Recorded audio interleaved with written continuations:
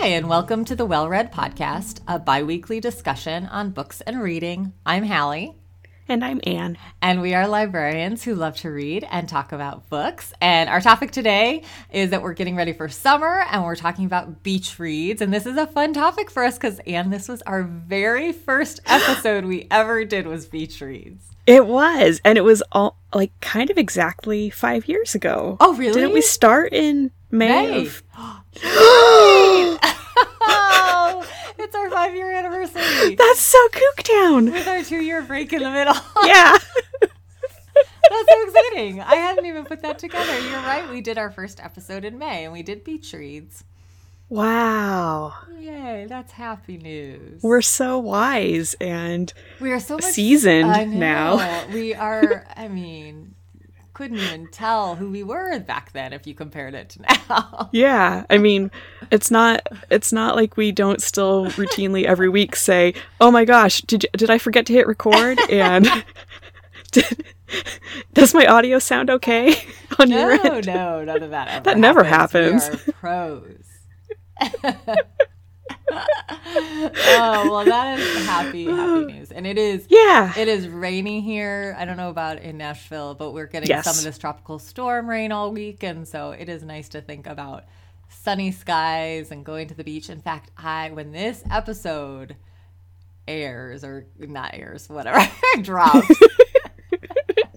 I will be at the beach. I am not really breaking rules, but we are traveling. We are getting in our little car. We are traveling down to Hilton Head for a few days for the Memorial Day weekend. And I'm very excited for a little bit of a break, a little bit of beach time, get to see my parents, which I'm happy about. So we thought long and hard about whether or not we should do this given the situation with COVID, and came to the determination that we all felt pretty confidently that it would be okay. We have been keeping ourselves very isolated. We felt like it was okay to go see each other. So I will be at the beach, probably picking up some sort of beach read while I'm sitting there. I'm looking forward to it.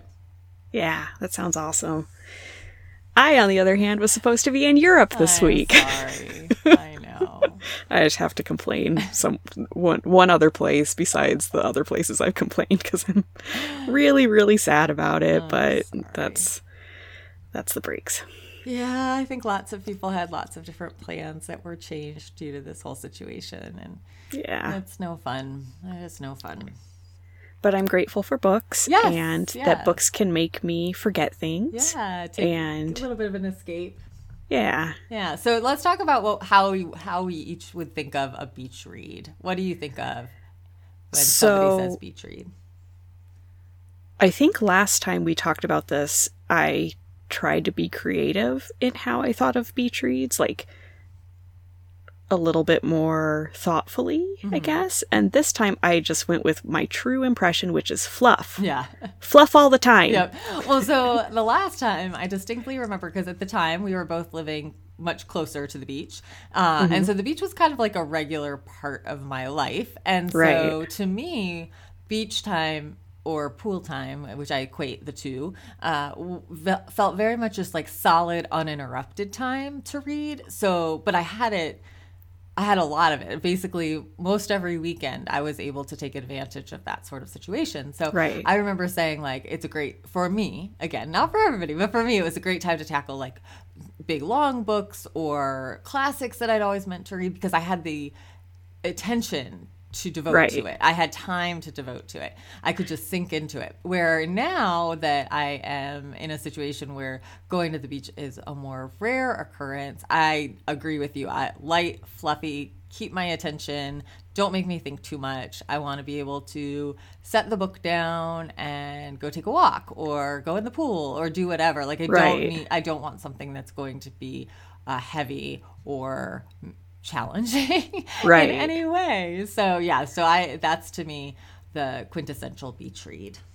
And you were even I was close to the beach by probably half an hour, I would say, but you lived on the beach, or your parents especially were right on the beach. I was a 10-minute drive away, and then my parents were right there. So I was a walkable a walkable little distance. Yeah. So, and I think that makes a huge difference because not just the proximity and being able to go often, but when I think of the beach, I always think of having to put a fair amount of effort into it. Even when I lived close to it, it still always felt like you have to get all your stuff and get kind of situated, and it just felt like I've never really been a beach person for that reason, because it always felt like a lot more work than I kind of wanted to put into it. But in your situation, that's totally negated. It's just the beach. Yeah, it's right there. It's so great. And to me, that is the best place to read. Like, bar none, absolutely best place to read. I just love it. Because I like to be out. I like to read outside. When in my old house, I had a back porch. I loved reading on the back porch. There's something about sitting outside. I leave my phone inside the house, no distractions. The only distractions are if I want to sort of look out at the horizon or whatever it is. It's the best. And I understand people with kids going to the beach is like a whole different scenario. Totally. That's not what I'm talking about. I'm talking about a true sort of break from and you kind of have life. The white noise of the water. And so it's just fabulous. Can I make I know you know the story. I think we were already recording this when this happened, but I don't remember for sure now. I think so. When my friend Cheryl came to visit me, and we went to the beach, and I was so mad at her because she brought the Master and Margarita with her to the beach. That's not a beach read. And I was so angry, and I remember you said, "No, it's a good time for uninterrupted reading," and I was like, I get that, but and I love The Master and Margarita. That was one of my favorite books I read last year. It's fabulous. It is not a beach read. Do you understand my perspective, though, about... Totally. But on something like that because it's a really complex book, and it takes lots and lots of footnotes to understand it, because it's all like satire on Soviet culture at the time, and so it isn't something that you're just kind of plowing through. You're having to do a lot of flipping back and forth, and I think that, like, I think I could read a classic on the beach, but I don't think I could do Master and Margarita. Okay, I get it. Yeah, I've not read it, but I hear what you're saying. Yeah, I hear what you're saying. I mean, Cheryl's a really, really smart girl, though, so maybe it is light. Yeah, she's a lawyer. For her. One never knows. All right. Well, why don't we go ahead and share with the people listening what we think of for our beach read selections. Okay. So I went with a true, like, platonic example of a beach read as my first pick, and I'm talking about The Hurricane Sisters by Dorothea Benton Frank, and she is one of the queens of the beach read. Like, I think of beach read, and she is the first person that pops in my head, because her books are basically set on all beaches, I would say. Yeah. This one the specifically, coast, right? At least. Yeah. I don't know that there's an exception to that. I haven't read all her books by any means, but I don't know that there's an exception. So this one, as usual, is set in the South Carolina Lowcountry, and it's specifically on Sullivan's Island, which is, if you know your Charleston geography, it's just across the river from downtown Charleston. So if you're standing at the kind of mouth of the harbor, you can see across to Charleston, and it's just this unbelievably gorgeous place. It's so beautiful, and so it kind of feels removed from the city, even though it has really great proximity to it, and it's so beautiful and so wonderful. So she just picked the best location possible for to set a book. So this is about a very complicated Charleston family, and so it's a little bit hard to talk about just because there are so many characters, but I'll do my best. And the first thing you need to know about them is that they're rich, because they live downtown, and they live in the very fancy part of downtown, and then they also have the Sullivan's Island beach house. So that is not a cheap thing to have both of those properties to rely on. So the matriarch of the family is named Maisie, and she's in her 80s, and she's kind of eccentric and wacky, and she's sort of the antithesis of her daughter, Liz, who is the mother of the rest of the characters, basically. And so Liz is very reliable and just sort of doesn't understand her mom's eccentricities at all. So Liz works, or she volunteers, I can't remember, at a domestic abuse charity, and she is very devoted to that. And at the same time, she's kind of trying to hold her family together because everything sort of, her kids seem to be moving in other directions, and her husband doesn't seem to be quite as invested as he used to be. So she's just floundering a little bit. And so she has a daughter who's sort of the third main character of the book, named Ashley, and she and Liz and Ashley have a little bit of a strained relationship. So Ashley is actually closer to her grandmother, Maisie, and feels like she can go to her a little bit more for discussions about her life. And she's struggling a little bit too, because she's in her 20s and she's single and she doesn't really have a career. She went to college to study art, but that hasn't really panned out into anything. And so she's just trying to figure out her direction in life. So this is a very typical kind of Southern fiction eccentric family setup that you see a lot in this kind of book, which I used to make fun of it a lot when I was sort of pre-librarian days. I don't know if making fun of it is right, because I didn't articulate it quite to that level, but I just didn't read a lot of this and didn't have any desire to read it, and now I just am very always in the mood for this kind of book. So Ashley is living with her best friend at her parents' Sullivan Island beach house, and the house is right at the mouth of the harbor. And I've actually been to the spot where they describe the house to be, and it's just so gorgeous. You have a river on one side of this piece of land and the ocean on the other, and you can see ships coming in, and then downtown Charleston is across the river, and it's just so perfect.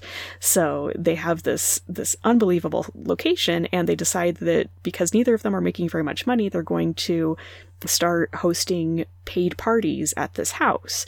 So they sort of are on the up and up with that. And at the same time, she meets a state senator named Porter, and she's very attracted to him, and she likes the idea of him a lot. She likes the idea of having a highly placed boyfriend and the social prestige that would come with that. So they start dating, but she can tell there's something off because her friends don't like him, and his ex-girlfriend tries to get involved somehow, but Ashley dismisses everything because she really wants to fulfill this dream of being a society wife.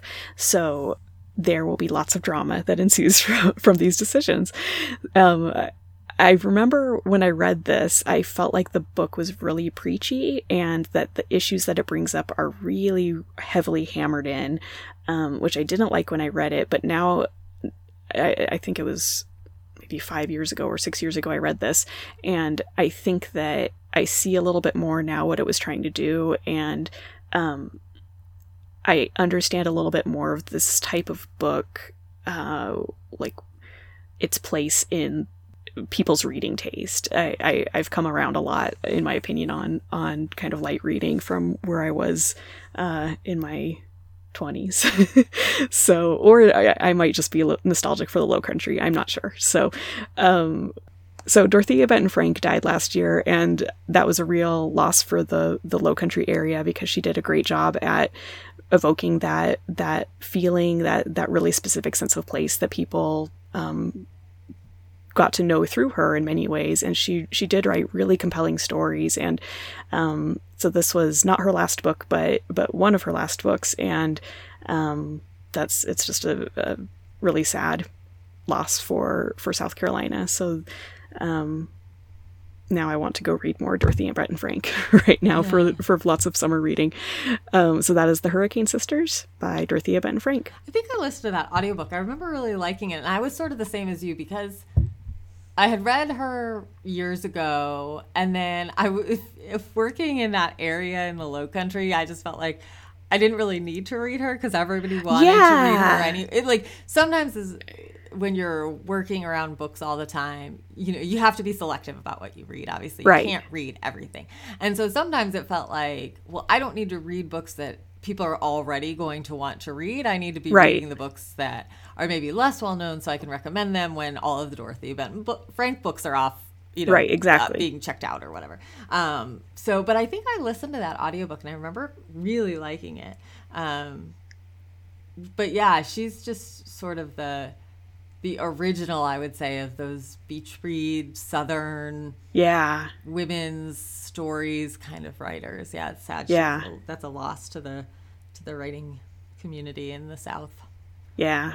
Yeah, that's so true that at the time it just felt like, well, this is what everyone is publishing because it was so prevalent where we were, because that was, I mean, living in a retirement area, this was the candy of the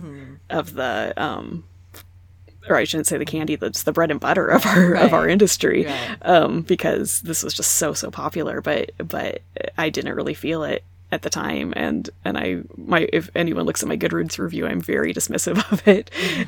But now I have changed my mind a little bit about it, and I am missing it a lot. All right. Well, so my first one is called Beach Read by Emily Henry. So it's obviously right there in the title. I had to include it. But I really, really loved this book. It just came out, I think, this week. I read an advanced copy. I think today. I think today when we're recording. Yeah, May 19th, right? Yeah, I think it came out today. And I read it like a month ago or so, maybe. And I just thought it was delightful. I had heard some good things about it ahead of time, which is always sort of a dangerous proposition when you have high expectations for something, but it totally lived up to them for me. So it is about, so it's a romance, I should say that, but it's definitely a romance that straddles the line with more like of a chick lit kind of sensibility. So it's one of those that romance fans will like, but I think that there's plenty to offer for people who don't typically read romance. It's definitely a light, fluffy kind of summer book. So it's about a woman named January who is a romance novelist, and her father has recently passed away. And after he died, she learned that he was having an affair. She did not know that when he was still living.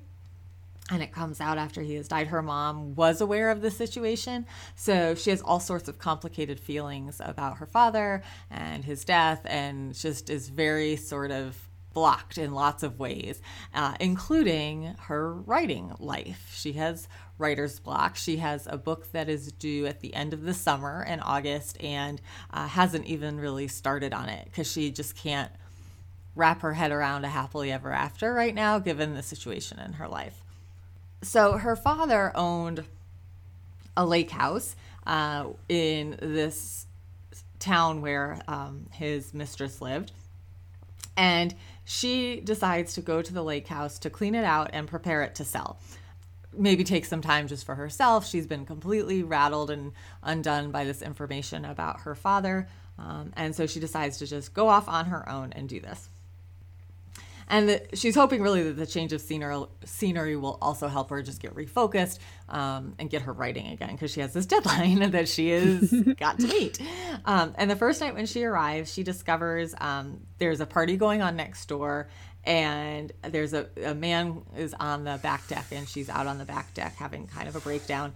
And she's annoyed that this party is going on. She's trying to sleep, and it's just a bad situation. And this guy is out on the deck, and he's the owner of the house next door, or he's living in the house next door. And she realizes that it is this man named Augustus, who was her nemesis in graduate school. He was like a super hoity-toity kind of literary kind of writer, and she got the impression that he really looked down on the kind of writing that she did.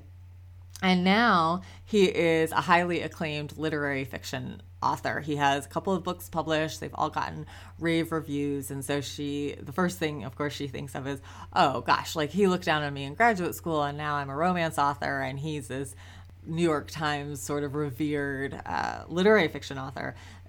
This is just going to be terrible.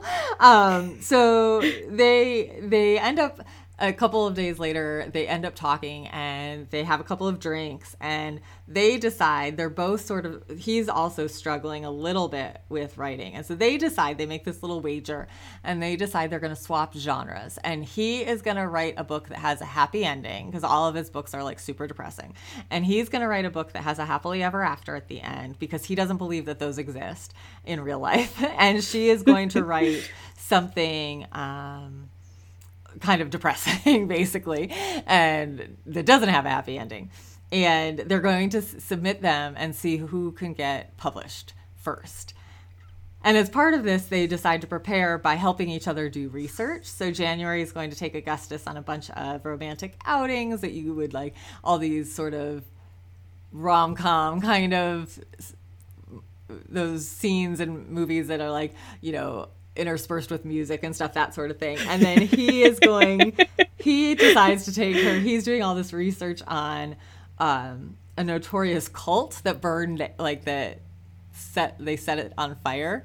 And so he takes her on a field trip to the burned out remains of the cult. And so through all of these different adventures and through this little competition they have during the day, they'll each be in their houses looking at each other through the window and they're both typing on their computers, on their laptops. And so through it all, they end up growing closer, as you would imagine, because it's a romance novel. And they start falling for each other. But they're also really working through their individual issues that are keeping them from fully committing to the writing that they usually do. And January is trying to come to terms with her grief over losing her father and the betrayal that she is feeling, and also his mistress lives in this small town, and so she sees her and has to interact with her. So there's a whole bunch of stuff there. So like I said, it's light and it's fun and it's beachy. Well, it takes place at a lake, but sort of the same summer vibe. But the title says it's a beach read. It has to be. But it's also this kind of like meta commentary on how romance novels are perceived by people. So it's just such a treat for romance fans because they can feel a little bit validated about the value of romance. But again, like I said at the beginning, I don't think it's really just for romance readers. It's definitely got some of that flavor of like a women's fiction book or chick lit kind of thing. So that is Beach Read by Emily Henry. Came out today. I was actually surprised. I hadn't realized it was officially a romance, because it in my head it was more like a comedy, I guess. Yeah, I mean it's a romantic comedy, I would say. It's but yeah, so one of the things about a romance is that the love story is the central part of the story, and that's very true here. So even though they're both working through their thing, it's really about their relationship. That is the central plot of the story, and then it does end pretty happily. So so yeah, I would consider it a true romance or romantic comedy. Yeah. It sounds really fun, and the cover is really cute too, so I'm excited to read that at some point.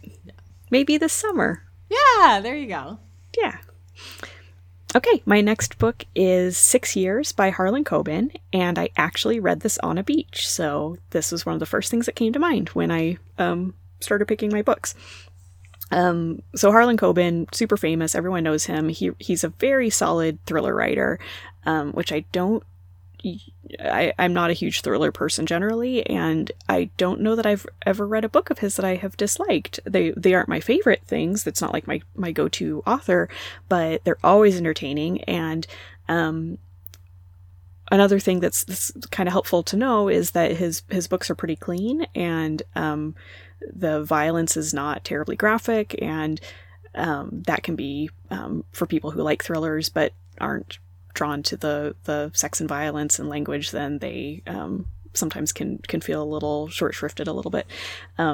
So that's one recommendation for him. My sister absolutely loves him, so she will also second that, I think. I'm sorry. I would not have thought of him that way, but you're absolutely, like, it's like the violence part of it, like that's it's a very sort of, I mean, they're not clean, but in the way that we usually talk about, kind of, yeah okay, sorry. yeah No worries. Because I read a lot of him, and I think I loved that Myron Bolitar series. I thought that was so much fun. And yeah, he'd be a good recommendation for somebody who wants that kind of book but doesn't like a whole lot of violence or totally. And he just writes really compelling stories too. They're like, you read the Jacket and you always want to keep going on it because they're just so intriguing. He came to work once to talk to us, and he's super funny. Like, it was an hour of him doing one-liners and not taking a single thing seriously, and it was really, really fun to listen to him. So I'm just very pro Harlan Coben. So in this book, it's about a man named Jake Fisher, and he has a girlfriend named Natalie who he is head over heels in love with, and he sees them as riding off into the sunset together. And she dumps him really suddenly and says that she's going to marry her ex-boyfriend Todd, and of course his name is Todd because Todd. And so then she invites Jake to the wedding, which, who does that? And then he goes, which is a terrible choice. That's a terrible Why idea. would you go? So at the wedding, they speak one last time, and she makes him promise to leave them alone, that he'll never seek them out, that he's not going to try to get back in touch with her, that they're done. And so he promises this, and he moves on, and he becomes a professor in Vermont at a university, and he really tries to get over her, but he doesn't. He just is very fixated on this relationship, even as he's living his life. But he keeps his promise, and he never tries to contact her. So 6 years later, he sees an obituary for Todd, and he decides he's going to go to the funeral. And I thought it was exciting because it's in Bluffton in South Carolina, where you used to work, and that cracked me up a little bit because it's very specific. Yes. So when he's there, he's there to give support, but he's also basically hoping that he can see Natalie, and sort of wonders what will happen from an interaction with her. But then when the funeral starts and Todd's wife walks in, then it's not Natalie, and it's a woman who says she's been married to Todd for over 10 years, and it's the correct Todd. It's not a mistaken identity in that way. So this is something that can't actually happen. There's no answer to this. So Jake starts to search for Natalie, and he contacts her friends, and they haven't seen her or heard from her in years. And he contacts mutual friends of theirs that from when they were still dating, and they act really weird about his questions. And so he knows that something isn't adding up, and that this last 6 years have somehow been a lie. But Jake knows that he isn't going to stop until he finds her. So this is just such a good setup, because that's what Harlan Coben does. He's just so intriguing. So I actually assigned this for a book club once when I was doing a mystery book club at the library, and I didn't think it was great for that setting because there just isn't much to chew on for discussion. It's just very plot based, but that makes it perfect for the beach, because you're not going to be. I mean, I don't want to say you're not thinking, because you are. Right. It's not a dumb book. It's just so propulsive, and there isn't like a lot of ethical questions, kinds of things that come up in it. And it's just very fast moving, and like I said, a very intriguing premise, and it just propels you forward where you can't stop until you find out what has happened in the situation. And if you're like me and you kind of like to nitpick your books and find things that are goofy, it has the most unrealistic depiction of how academia works that I've ever experienced, and I really enjoyed that. So that is 6 Years by Harlan Coben. Co-signed. Those are the perfect kinds of books to read on a beach. Ah, so much fun. It was so fun. So my next one is All Adults Here by Emma Straub. This is also a brand new release. It came out at the beginning of May, I think May 4th, maybe May 11th. And so this is kind of similar to what you talked about as your first book, which is like a dysfunctional family drama kind of thing, which I just can't get enough of ever, but particularly when I'm on the beach, because they're never too dysfunctional. Like, it's never too terrible. Things are going to end okay for these people. And so it just feels like that's the perfect, for me, like reading about family relationships is a fun, like, read kind of thing. Yeah. And this one is set during the summer, so that's perfectly appropriate. And it starts out with something kind of shocking. One of the main characters, Astrid, is in her small town, and she witnesses somebody being struck by a bus and oh gosh, is killed. And it's a longtime frenemy of hers. So it's somebody she's known a long time. They were kind of friends.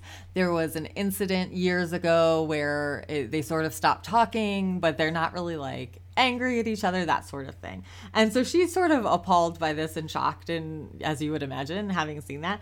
And that's sort of like what gets the story going. And on the same day, her granddaughter Cecilia is coming to spend the summer with her because Cecilia, I think, is in the 7th grade. She's in middle school, I'm pretty sure. And something happened at Cecilia's school that Astrid doesn't really know the details of, but she was just called upon by I think it's her son and daughter-in-law, I'm pretty sure it's her son, to say, can Cecilia come stay with you? She needs to get away. They lived in New York City, and so she needs to get away from the city for a little while. Can she just come stay with you for the summer? And Astrid says, sure, she can come. At the same time as that's happening, Astrid's daughter, Porter, is in her late 30s and has decided she wants to become a mom. And she's not married or in a like committed relationship. So she decides she's going to do it through sperm donation, and she has gotten pregnant, and now she has to tell her loved ones. And her mom has always been a little bit standoffish. Astrid has always been a little bit standoffish. She was never a very sort of nurturing mother, I wouldn't say. She was a little bit more distant. And so Porter's trying to figure out, like, well, how am I going to tell her this news? How is she going to take it? At the same time, Porter is carrying on an affair with her high school boyfriend, who is married. But Porter's attitude is sort of like, well, I had him first. Like, he was kind of rightfully mine. And she decided she didn't want to stay with him because, they were young and to explore the world. And so he went on and married somebody else. And she's sort of like, but she's, she doesn't really count. Anyway, so you have all of this going on. Oh, and the other thing I forgot about is Astrid is in... So the patriarch of the family has died. And Astrid, like before the book ever begins, and Astrid has recently started a romantic relationship with a female friend of hers, but hasn't told anybody yet. So you have all these kind of moving pieces and parts, and so much good, juicy drama, like family drama, relationship drama. But the characters are also just really, really lovable. Like, you're rooting for all of them. And there's sort of a veneer where it's like, nothing's too serious. Yes, Porter's having an affair with a married man, and that's a terrible thing, but it's not as dire as it would be in real life. If somebody was having, it's all got this kind of like sunny veneer. But I don't know, I just loved the characters. I loved learning about how they sort of worked through all of their different situations that they were in. I loved seeing how they figured out their relationships to each other. You have Cecilia, who's a young teenager living with her grandmother, and how they relate to each other, and then how Porter relates to Cecilia as she's about to become a mom for the first time. So I just thought it was so great, and I would highly recommend it if you like any sort of... It's a great beach read, but it's just a great book if you like family kind of stories. So that is All Adults Here by Emma Straub. Yeah, I'm the same way. Any like family drama kind of thing, but it's not terrible betrayals that are unforgivable kinds of things, or abuse, or it's like minor. It's like squabbling kind of thing versus huge life impacting. Yeah, and it's like, and part of it's the tone too. Like, those things could all be told the exact same. Like, the facts could be the same, but the tone is told in a way that shows how terrible those things would be, and that would make a huge difference. Good point. But yeah, absolutely, good point. Yeah, it's part of it's the writing style and the setting, and sort of so there's a lot more I could continue on talking, because there's like Cecilia has a friend that there's a whole storyline there about her friend that she makes when she comes to visit, and then there's another child in the family that's Porter's brother. So anyway, I will leave it there. But if you like family drama, definitely pick this up. That sounds great. Okay, my last book is Final Sentence by Daryl Woods Gerber, and this is a cozy mystery, and I picked it because it's set in a California beach town, which is kind of unusual for the cozy mystery world. They're usually, it's always small town, but usually a little bit more New England-y, I would say, or East Coast. But this one has more of a sort of breezy vibe, but still has all the hallmarks of a cozy mystery. So it's about a woman named Jenna Hart, and she is in her late 20s, and she's an ad executive in San Francisco, which those two things do not go together, but whatever. And she, her husband has just died in a boating accident, and so she decides that she's going to go back to her hometown of Crystal Cove, California, and open a cookbook store with her eccentric aunt Vera. And so as a marketing expert, she can bring this sort of fresh perspective, I guess, to what could be a very stale and traditional shopping experience. So she has all kinds of good ideas, like a cafe and cooking demonstrations, and lots of ways to incorporate the food world into this bookstore. So one of her first plans is to invite her former college roommate, who is named Desiree Devine, because this is a cozy mystery, and she has become a famous chef since college, and so this just seems like a perfect opportunity for Jenna to reconnect with her and to sort of use that connection to promote herself. So she once Desiree gets there, then she's a total diva, and a member of Desiree's entourage tells Jenna that Desiree had actually had an affair with Jenna's husband before he died. And so Jenna's understandably upset, and she goes out looking for Desiree and searches for her for the evening, and then goes back home, but then gets up early the next morning because she's just so upset again, and goes to the beach to walk to clear her head, and she ends up finding Desiree's body. So of course she's suspected because the rumor mill knows about her search for Desiree the night before, and so Jenna has to investigate to clear her own name, and she also wants to find out answers about her husband, because she still loves him, and it's been a terrible betrayal to her. So as I've talked about before, the appeal of the cozy mystery is the setting and the local characters, and as usual, nothing in this book is subtle. Everything is very quaint, and it's really fun to hear about the cookbooks and the different foods that are being made in the cafe and in the bookstore. And it's goofy, it's fun, and the characters make unrealistic, crazy decisions, and the author references her own books from other series in hilarious. This one, which I love.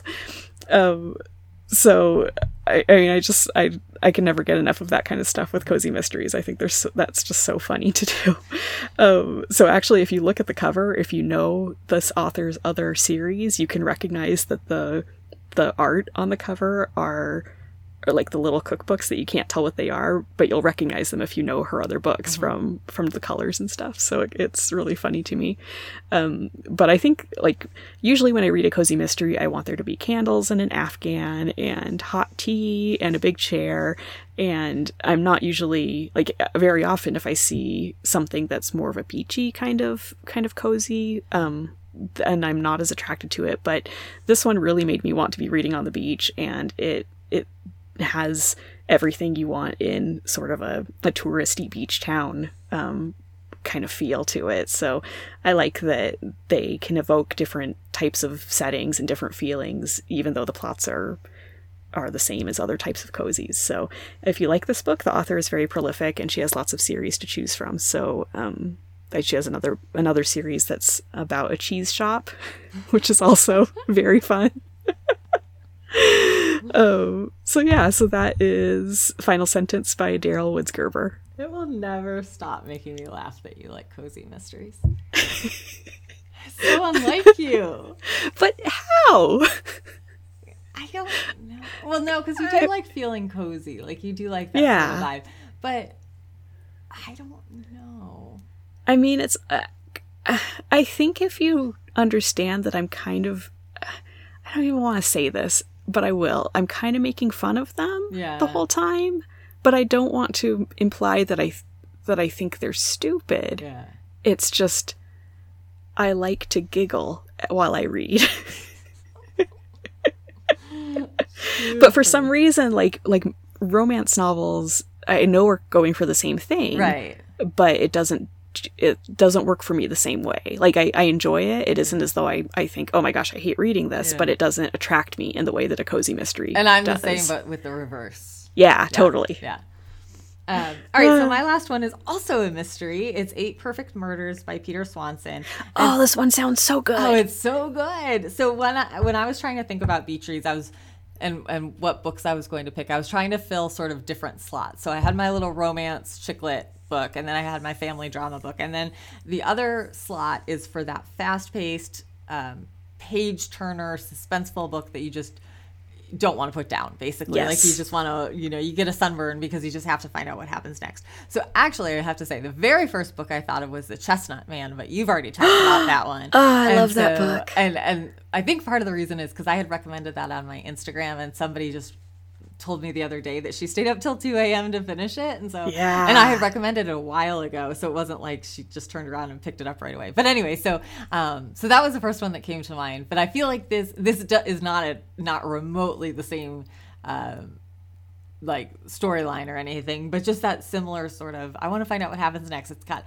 sort of short chapters that lots of twists and turns and that sort of thing. So I didn't read this one on the beach, unfortunately, but I did read it on my back deck. So it felt like a similar kind of vibe. And I just sat and I read it, I'm pretty sure in one sitting. I think in one afternoon. I just was like, I have to find out what's going on in this book. So it is about Malcolm, who is a man who works at a bookstore. He started, I think he had bigger aspirations, but he started working at this bookstore like 15 years before and is still there. He's now more of like I don't know if he's the owner, but he's definitely kind of like the manager, runs the place from the original owner. But back when he first started and blogs were first becoming a thing, he suggested to the owner at the time that they should start a blog and they could post different book lists and stuff and try to engage people that way and build up an audience and a customer base, basically. And it kind of fizzled, like it didn't go very, very well. But one of the blog posts that Malcolm wrote was on this list of the eight perfect murders that he considered the 8 murders that he considered to be perfect in classic mysteries. And so he hasn't thought about this thing in years. It was many, many moons ago, and he put it together and put it out there. I don't know if you have ever written a blog post, but it's definitely a very like temporary kind of thing. Like you write it, you post it, you move on to the next thing. Anyway, so one day an FBI agent contacts him, and she says she thinks that she has this theory that someone is replicating the murders from his list in order. And so she wants to enlist his help to figure out who the killer might be. And is it him? I'm not going to tell you. Okay, sorry, I got so scared. So Malcolm's like, yeah, sure. Like he thinks it seems kind of strange. Like, how is this possible? Like, why would somebody ever take this totally obscure blog post from a blog that's not even maintained anymore? Why would somebody seek that out and start committing murders based on it? And is even sort of skeptical that this pattern actually does mirror the blog post list. And then the FBI agent shows him the evidence that she has, and so he becomes convinced. But it's clear that maybe the rest of the people at the FBI who are investigating are not on board with this theory, that they think it's kind of crazy. So it's just Malcolm and the FBI agent who believe it and are going to investigate it. And at first it seems like Malcolm is a pretty stand-up guy, but little by little you realize that he has some secrets of his own that he would rather not be revealed. And then the question that you asked is, if someone is recreating his list, is he the killer? Like, is he the one doing this? And so there are a ton of twists in this book. And so I think I predicted maybe one of them, but lots of them took me by surprise, and there are a lot of references to classic mystery novels and movies, and I did not know them all. So I do think probably if you're really immersed in that, it would be even more fun. But I knew some of them. I did not know all of them, and it didn't lessen my enjoyment of the book at all. It was still a great mystery. It was still a good story, and I thought I was recognizing the fact like, oh, this is probably a reference. And some of them are very blatant references, they'll call out Agatha Christie or whatever. But anyway, I think for a mystery lover of classic mysteries, that this is just such a fun read. And it's very fast paced, like I said, very short chapters that sort of just lead you right into the next and next and next. And it's, like I said, so many twists. So you keep reading and thinking you know which direction it's going. You think you know who you can trust, and then you're like, wait, no, maybe I don't know who I could trust. It's the end of May now. We're coming up on Father's Day. I was thinking about it earlier today. I was like, this would be a great Father's Day present if your dad likes Alfred Hitchcock movies or Agatha Christie, anything like that. Like those classic mysteries they can't get enough of. This feels like a great modern, both like a modern spin on it, but also felt very rooted in like the classic structure kind of thing. So that's 8 Perfect Murders by Peter Swanson. It sounds like such a good read-alike for Magpie Murders, where it's like a meta commentary on the genre. Absolutely. That sounds awesome. Yeah. There's some other book that's coming out soon, like later in the summer, that's also based something similar of like 8 murders or eight detective things. It's a fiction book. I'll look it up and I'll post it on our show notes. But it was something that reminded me of this when I saw it kind of pop up at work, and I thought, oh, it's kind of uncanny that these came out fairly close to each other. That's funny when that happens. Yeah, it really is. Yeah, there's another. Oh, go ahead. No, I was just going to say there's a book coming out soon, Friends and Strangers by J. Courtney Sullivan. That sounds so much like Such a Fun Age by Kylie Reid.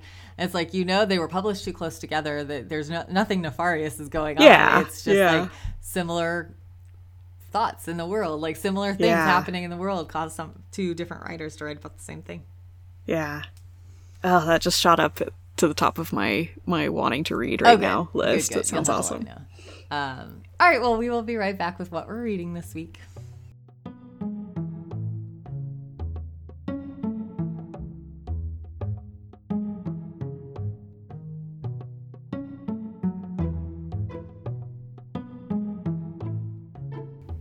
Okay. All right, Anne, what are you reading this week? I actually can't talk about anything I'm reading at all because everything is Jane Austen related, and I talk about her too much on the podcast. So I'm going to talk about To All the Boys I've Loved Before by Jenny Han, which I just finished listening to the second book recently. And I also realized that I read this book on an airplane, which I think has some similar, for me at least, some similar reading needs as beach reads. Agreed. So yeah, I'm not great at the long, like taking War and Peace on a plane kind of thing, because I get very, very antsy on planes. So I need something that's just quick moving, and this was perfect for that. So this book is pretty popular right now because the Netflix show came out last year, I think, and then the second movie came out this year. So I kind of wondered if I should even talk about this because it might be too popular, or too well known. But I think it's worth seeking out the books because the plots are a bit different, and this has a very different ending than the movie.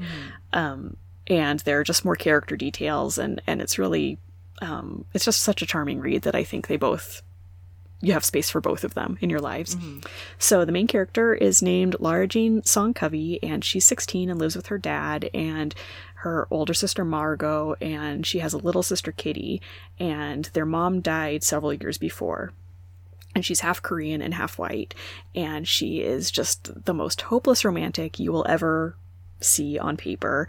She has fallen in love hard several times, and when she does, she writes really heartfelt letters to the boys, and then she doesn't mail them, she just saves them. And she has a hot box that she's sort of devoted to this to these letters. And she really doesn't have very much dating experience, but she's mentally very in that headspace.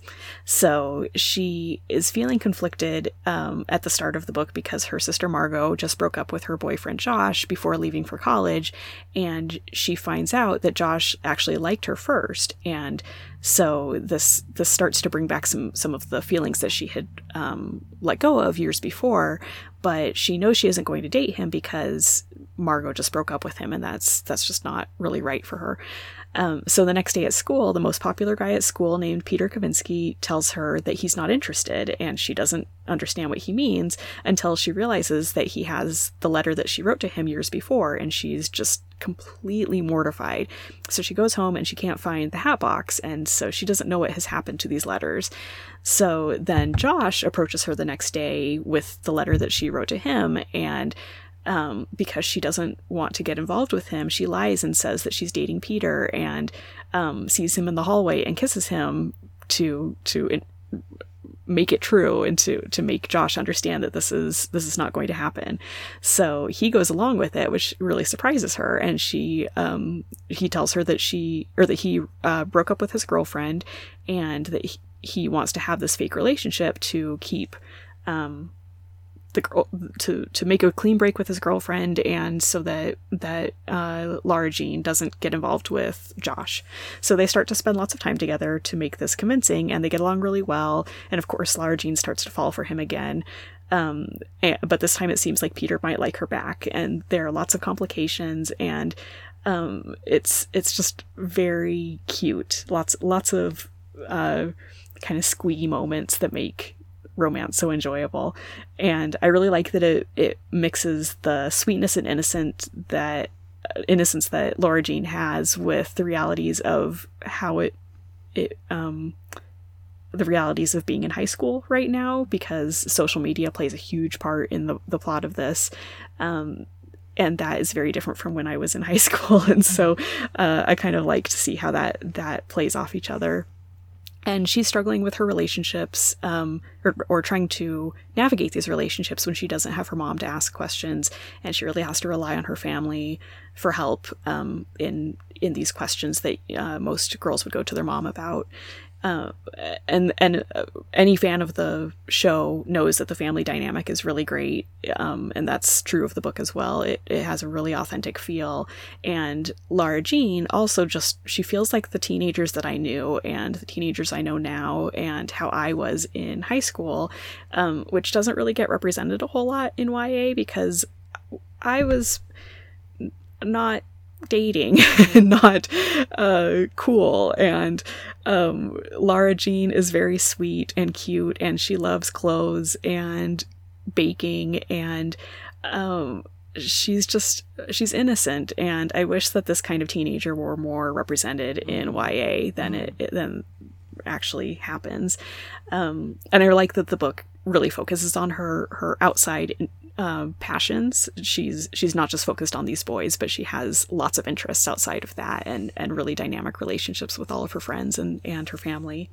So as I've said before, I love when people of color are represented in genre fiction, and this is a perfect example of that because it's not trying to be anything more than a fluffy romance, but it's inclusive in who it shows in those stories, and I just love that. So that is To All the Boys I've Loved Before by Jenny Han.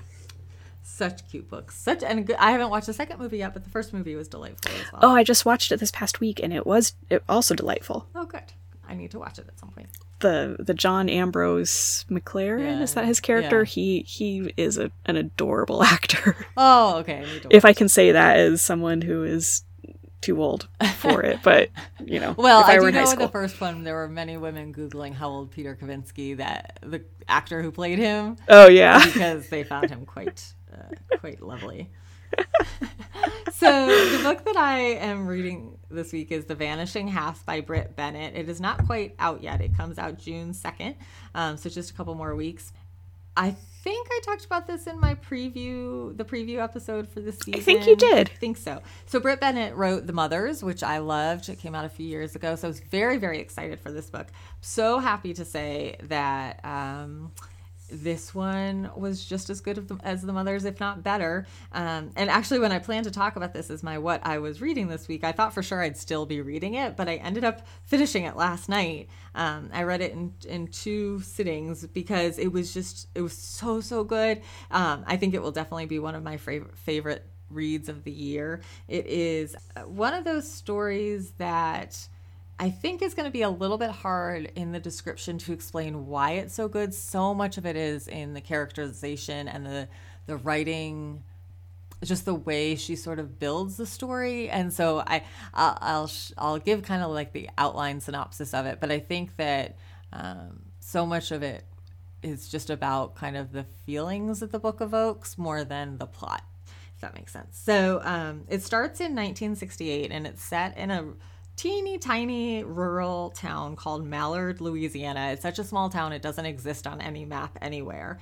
And everyone in the town is African American, but they're very, very light skinned. And so this is kind of how they think of themselves. I guess they're all descended from one man. And so he had this idea about like every generation being a lighter skinned version as each generation would go by. So it's not about, I mean, it is about, very much about race, but Mallard is just the setting, the backdrop.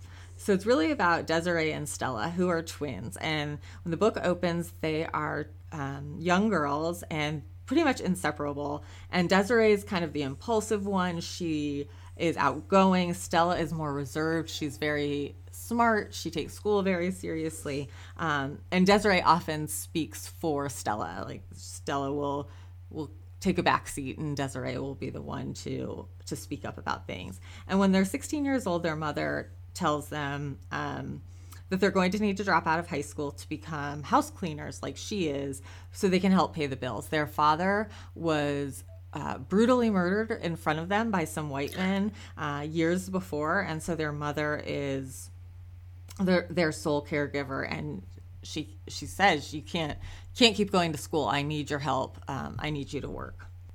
They've been talking for a while about getting out of this town. They don't feel that there's really a future for them, so they decide they're going to leave, and they do everything together. So one day, basically, they just disappear. They leave, and you as the reader learn that they go to New Orleans to try to make a better life for themselves. And it's still very much the Jim Crow South, and so their opportunities are still pretty limited in New Orleans. And Desiree has the idea that Stella should pass as a white woman and go apply for a secretarial job, which is something that a black woman wouldn't even be considered for. But if Stella presents herself as a white person, that she might be considered. Well, and that's exactly what happens. Stella gets the job. She's very good at it and ends up... Desiree doesn't know exactly what happens because Stella then just disappears one day. And not in a way that she's concerned about her safety, in a way that she realizes she is going off to make a life for herself and leaving Desiree behind. And so then at that point, the story kind of splits off and you follow Desiree and you follow Stella and you see what paths their lives take. And so about 10 years later, Desiree ends up returning to Mallard with a daughter, and she is nursing some bruises and other injuries that her abusive husband has inflicted on her. So she's running away from her husband. She has nowhere to go. She plans on only staying in Mallard temporarily until she can get on her feet again, and ends up staying there much, much longer and raising her daughter there. And then Stella, you see her life's path, and she has not spoken to anyone from her past because once she got this job, she ended up in a relationship with her boss and ends up marrying him, and he does not know she is black. She lies to him throughout their whole marriage, and she ends up having a daughter. So the story keeps checking in with both of them, with Desiree and Stella, as they raise their daughters, and then it goes to about 20 years later. I think it ends in the 80s. And so then you're also learning about their daughters. And as their daughters are teenagers, they end up meeting. And so it's this really incisive look at identity and belonging and family, but also just a really, really good story about people that you're very invested in. You really are curious to see how their lives play out and what happens if the twins are going to re-enter each other's orbits again, or if they're just going to continue these separate lives. So I felt like this is going to be one of my favorite books of the year. I could have kept reading about these people for many, many more hundreds of pages. It ended way too soon for my taste, but it was just very well done. It ends on kind of a perfect note that feels appropriate without feeling like it doesn't wrap everything up at the end. It's like life. It's not a tidy bow at the end. It's just like, nope, this is where we're just going to walk out of these people's lives. And you're not going to necessarily know what happens to them in the future, but you're just going to have spent these years with them. And so I absolutely adored it. If I can't convey that enough. And that is The Vanishing Half by Brit Bennett. That sounds so good. I don't know why it keeps making me think of Homegoing. Yes, but I was going to. Oh, good. Yeah, absolutely. So one of the things that it did. So Homegoing is more about different generations, but it has a similar structure in you follow one person and then it jumps ahead by a certain number of years if you're following a different person, and then it jumps ahead. So there was one point I jumped back into Desiree's story and I had to stop and think for a second, like, wait, where did we leave her? Like, what was going on? Because that was 40 pages ago. So yes, it has definitely a similar feeling to Homegoing. I would say also, I don't know if you've ever read it, but Silver Sparrow by Tayari Jones, it has a similar feeling to that, which that one's about a man who has two families, his legitimate family and his illegitimate family. Oh, and his one daughter figures it out. Like she doesn't know she's the illegitimate family. And she figures it out and goes and seeks out her sister. And so very similar sort of that family relationship vibe and belonging again. So it's fabulous. All right. Well, that's it for our Beach Reads episode. Let's go back and say all the books we talked about. Okay. I talked about The Hurricane Sisters by Dorothea Benton Frank, 6 Years by Harlan Coben, Final Sentence by Daryl Woods Gerber, and what I'm reading this week is To All the Boys I've Loved Before by Jenny Han. And I talked about Beach Read by Emily Henry, All Adults Here by Emma Straub, 8 Perfect Murders by Peter Swanson, and what I read this week was The Vanishing Half by Brit Bennett. And if you'd like to get in touch with us to give us feedback or a suggestion on a topic you'd like us to discuss, you can email us at wellreadpod@gmail.com. You can find us on our Facebook page or on Twitter. And newsflash, I forgot! We now have an Instagram account. Fancy. Very. We have 0 followers at the moment. Not even me? Not even you, Anne. I think we're following like 2 people. I just set it up yesterday, but we do have an Instagram account. It is at Well Read Podcast, just like our Twitter. So please, if you're on Instagram, find us there. I do tend to post on my own personal Instagram pictures of books I'm reading and like recommendations. So I think we'll probably do something similar on our podcast Instagram. Yeah. So follow us there, and we'd love to hear from you there or anywhere. If you could please rate and review us on Apple Podcasts or your other podcaster provider of choice, we'd really appreciate it. Helps people find the show. Our theme music is Kitten by Poddington Bear. We keep our show notes at wellreadpodcast.wordpress.com, where you can find a listing of every book we talked about in this and every episode. Thank you all for listening. Happy reading. If you're going to the beach this weekend for Memorial Day, let us know what book you're taking. And I hope you have a great weekend. Bye.